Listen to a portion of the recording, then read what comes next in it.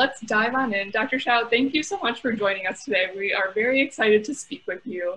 How are you doing? I'm doing well. Thank you so much for having me. I really appreciate the opportunity. Of course. So let's dive into the first question, which is really, how do you think the CMI role has evolved over the past 5 years, and where do you see it heading in the future? That's a great question.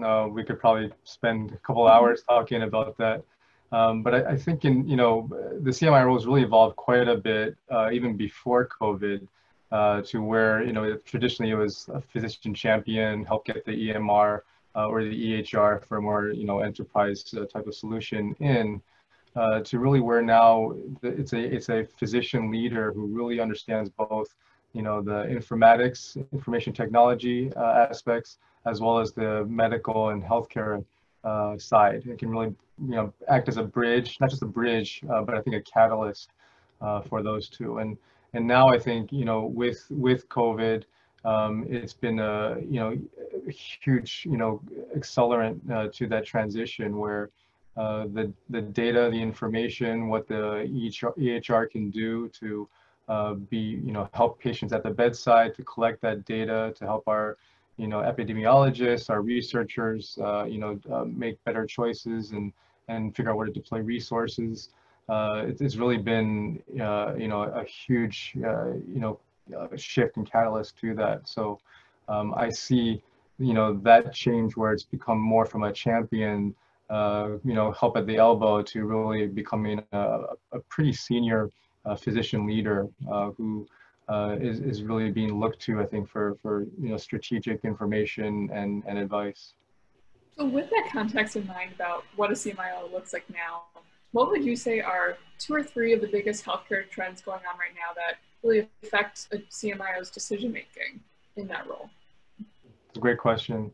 I think one of them undoubtedly has got to be, the focus now on how do we take all of that healthcare data we've been collecting in the EHR and make that information. That might be things like, how do we create algorithms to detect sepsis earlier? Something I think hospitals have been trying to do for a while now with some success.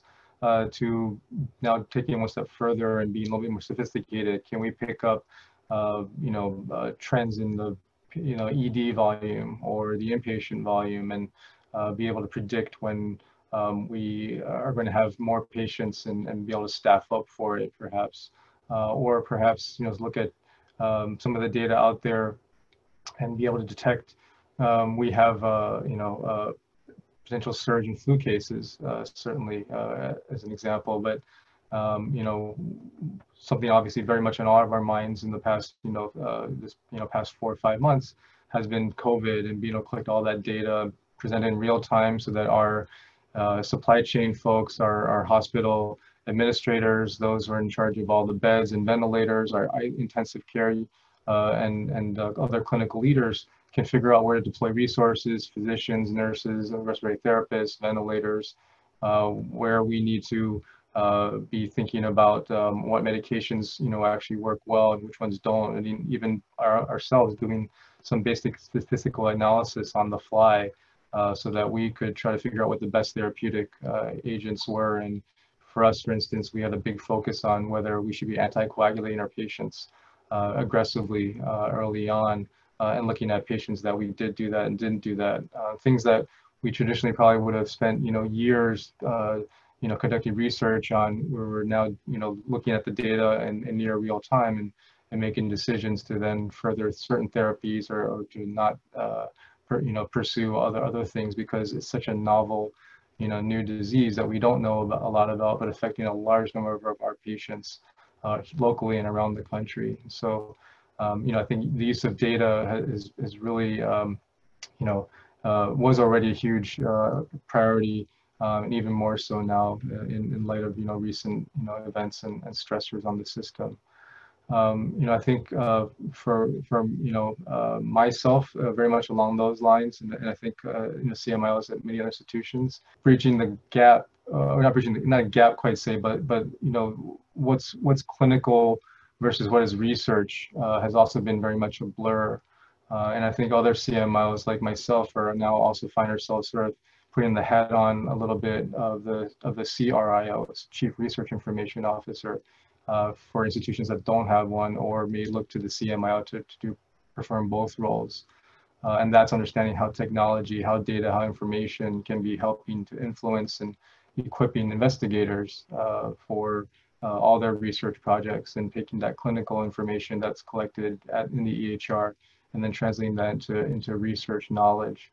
And so that's been, I think, a big change or shift over the last 5 years, or so. And then for CMIOs who do have a CRIO at their institution, I think it's just partnering together with them closely, because as we all, now with meaningful use and everything, move towards enterprise-wide electronic health record systems, and our patients are living in the patient portals and our clinicians are living in the EHR, then it makes a lot more sense to use those tools to also reach out to our patients, to enroll them in research, invite them to enroll in research, as well as to collect the information that's needed both for clinical and research. And I think, as you see with COVID-19 the last several months, that it's a whole blur now between what is research and what is clinical care, which is I think something we've been thinking for the past few years at Yale.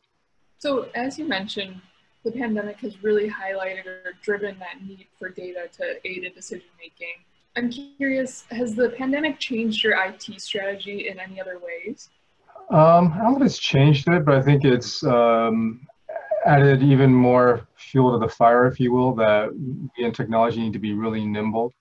My CIO, Lisa Stump, has always been a proponent about how much technology can and should be driving how we deliver care, and that we have great tools such as telemedicine, where you can have a video visit with a patient from the palm of your hand, a phrase that she loves to use, and I think is a very powerful one. But before COVID, frankly, we probably conducted 30, maybe 40 video visits a week. And a few weeks into March, we were hitting 4,000 visits a day, because suddenly now everyone was open to this new technology, both patients and physicians, because frankly there's hesitation on both sides. But when people are motivated and but still need to get their health care, and with obviously the very helpful changes in the rules from CMS and the payers to support it, we had all the ducks lined in a row to then be able to deliver that technology that we knew we had, and we're trying to, but weren't getting a lot of uptick on. And so for us, the nimble part then meant we had to scale up very, very quickly to support telemedicine, not just ambulatory to our ambulatory doctors, to the patients who are at home, but also even within the hospital.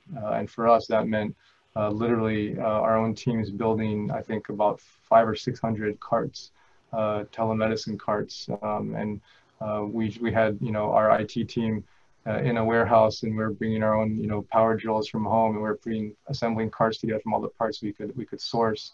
That way we could keep our patients connected to the physicians as much as possible, so the physician could be at a different hospital consulting on an admitted COVID patient in the ICU, for instance, could be very sick and need that really timely consultation, to helping preserve PPE, which, as you know, is still scarce around the country. And so enabling that contact to occur where the physician or the nurse or others can still be outside the room without having to don and everything, all that PPE, and interact with the patient, and then of course go in person when necessary, but otherwise have a quicker connection with the patient, and a safer one for the clinicians. Is your team at a point yet where you are starting to think about how you may support that continued growth in virtual care or telemedicine once the pandemic ends? Very much so. So I think for us, and I imagine most of my colleagues around the country, we believe telemedicine is here to stay. It's now hopefully to most just medicine is another tool And yes, obviously, you know, it can't completely take the place of in-person visits, nor should it. Um, you know, there are times where it's very important to examine the patient, to listen to the heart murmur, to, you know, check for this or that.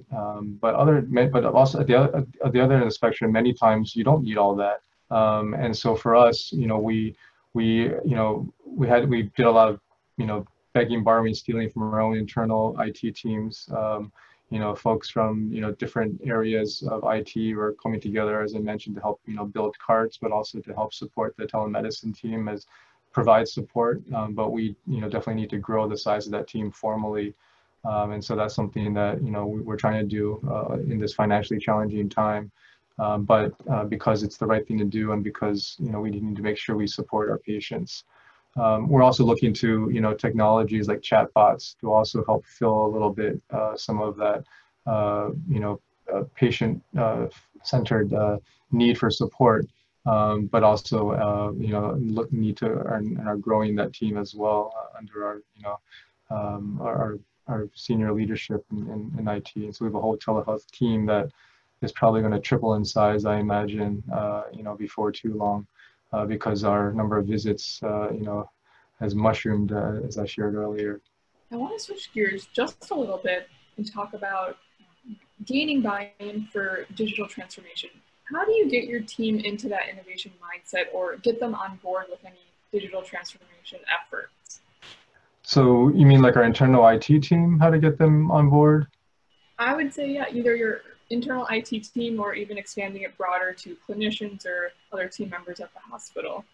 Yeah, that's a great question. You know, I think what, you know, you're sort of alluding to is that, you know, a lot of this is culture change. I think, you know, some great ways we try to do this are simple things like patient stories, and giving examples to, you know, both our own team as well as our leadership as well as our frontline clinicians, how, you know, technology or how changing the way we do things can improve care for patients in a very simple way that, you know, our patient stories.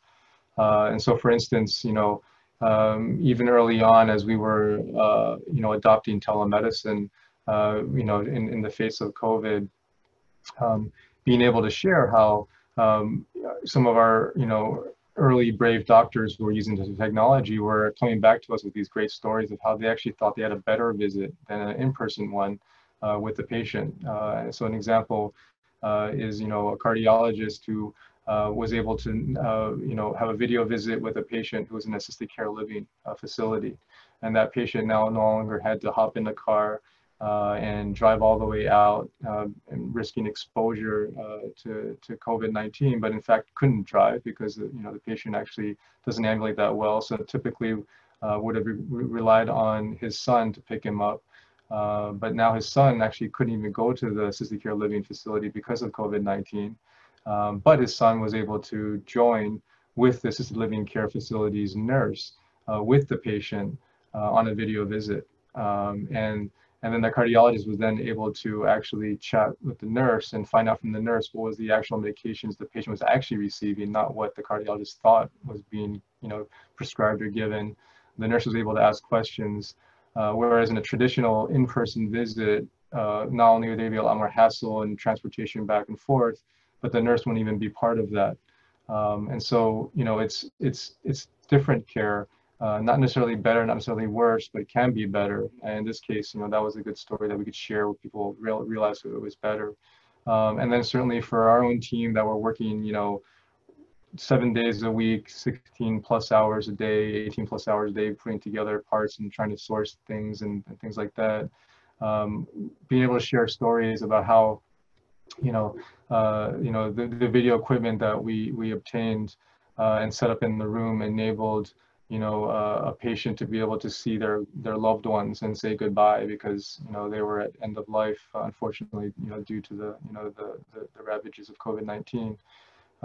Those were incredibly powerful stories that really, you know, spoke to everybody and really, I think, you know, not only helped encourage them to keep going, you know, even though everyone was tired, but also I think start to kind of plant those seeds of, you know, what we do really makes a difference and we are really affecting change and we're dramatically impacting care just, in many ways, just as much as the doctors and the nurses in the front lines are, because, the technology that they helped bring to the bedside was really, really making a lasting difference for that patient and their families.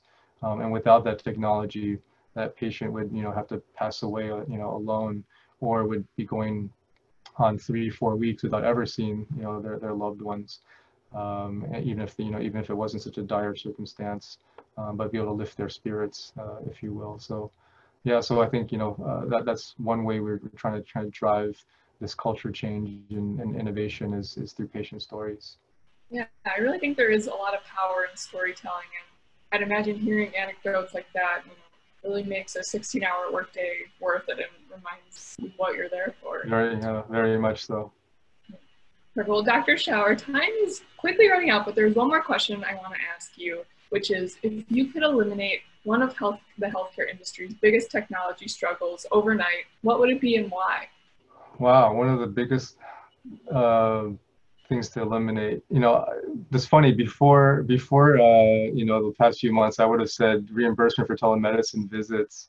But I think, right now, I'm just thinking about the frontline physicians and all their burnout. This may seem like a small, silly thing, but frequent password expirations would be a simple one that would actually really, I think, help with the adoption of technology and different platforms, and just make it easier for clinicians to get their work done.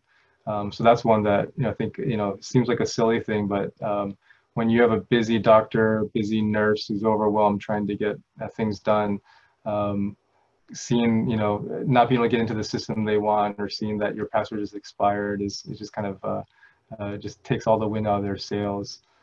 So that's probably a small one that I would say that actually isn't so small. That'd be great if we can make that change across the country. Absolutely. Perfect. Well, before we go ahead and end today's session, I just wanted to turn to you, Dr. Hsiao, one last time. Is there any advice or takeaways about the role of CMIOs today that you would like to share with our audience? Sure. Well, I think, knowing my CMIO colleagues, this is, probably all advice that they don't really need, but, it's to stay curious, stay, pushing the envelope, and, keep learning about the new technologies coming, very much with that focus of how can it help our patients. And, I think it sounds like a cliche, but it really isn't, is when we think about putting our patients first and what their needs are, everything quickly follows behind that, how it will help our physicians be more efficient, our nurses and other clinicians. And, it just, we may, be the ones uniquely positioned to understand how some new technology or new trend in informatics or, information technology can really change healthcare. And I think, telemedicine is a great example of that. Every CMIO I knew and met at different conferences and meetings at Becker's very much understood the potential it had, but things weren't quite aligned yet until the last several months, and now I think it's vindicated a bit of that thinking, and I would say just keep thinking, looking for new tools and things we can bring, like telemedicine, that will help our patients in the future. Wonderful. Well, that is all the time that we have left for today. Dr. Hsiao, thank you so much for joining us and sharing your insights today. And thank you so much. Thank you. And thank you to our audience for taking some time out of your day to be part of our first ever Becker's Health IT RCM virtual forum. Please be sure to check out our other great sessions during the forum and let us know if you have any questions or comments. Thanks again for joining us, and we hope to see you at future Becker's events. Thank you.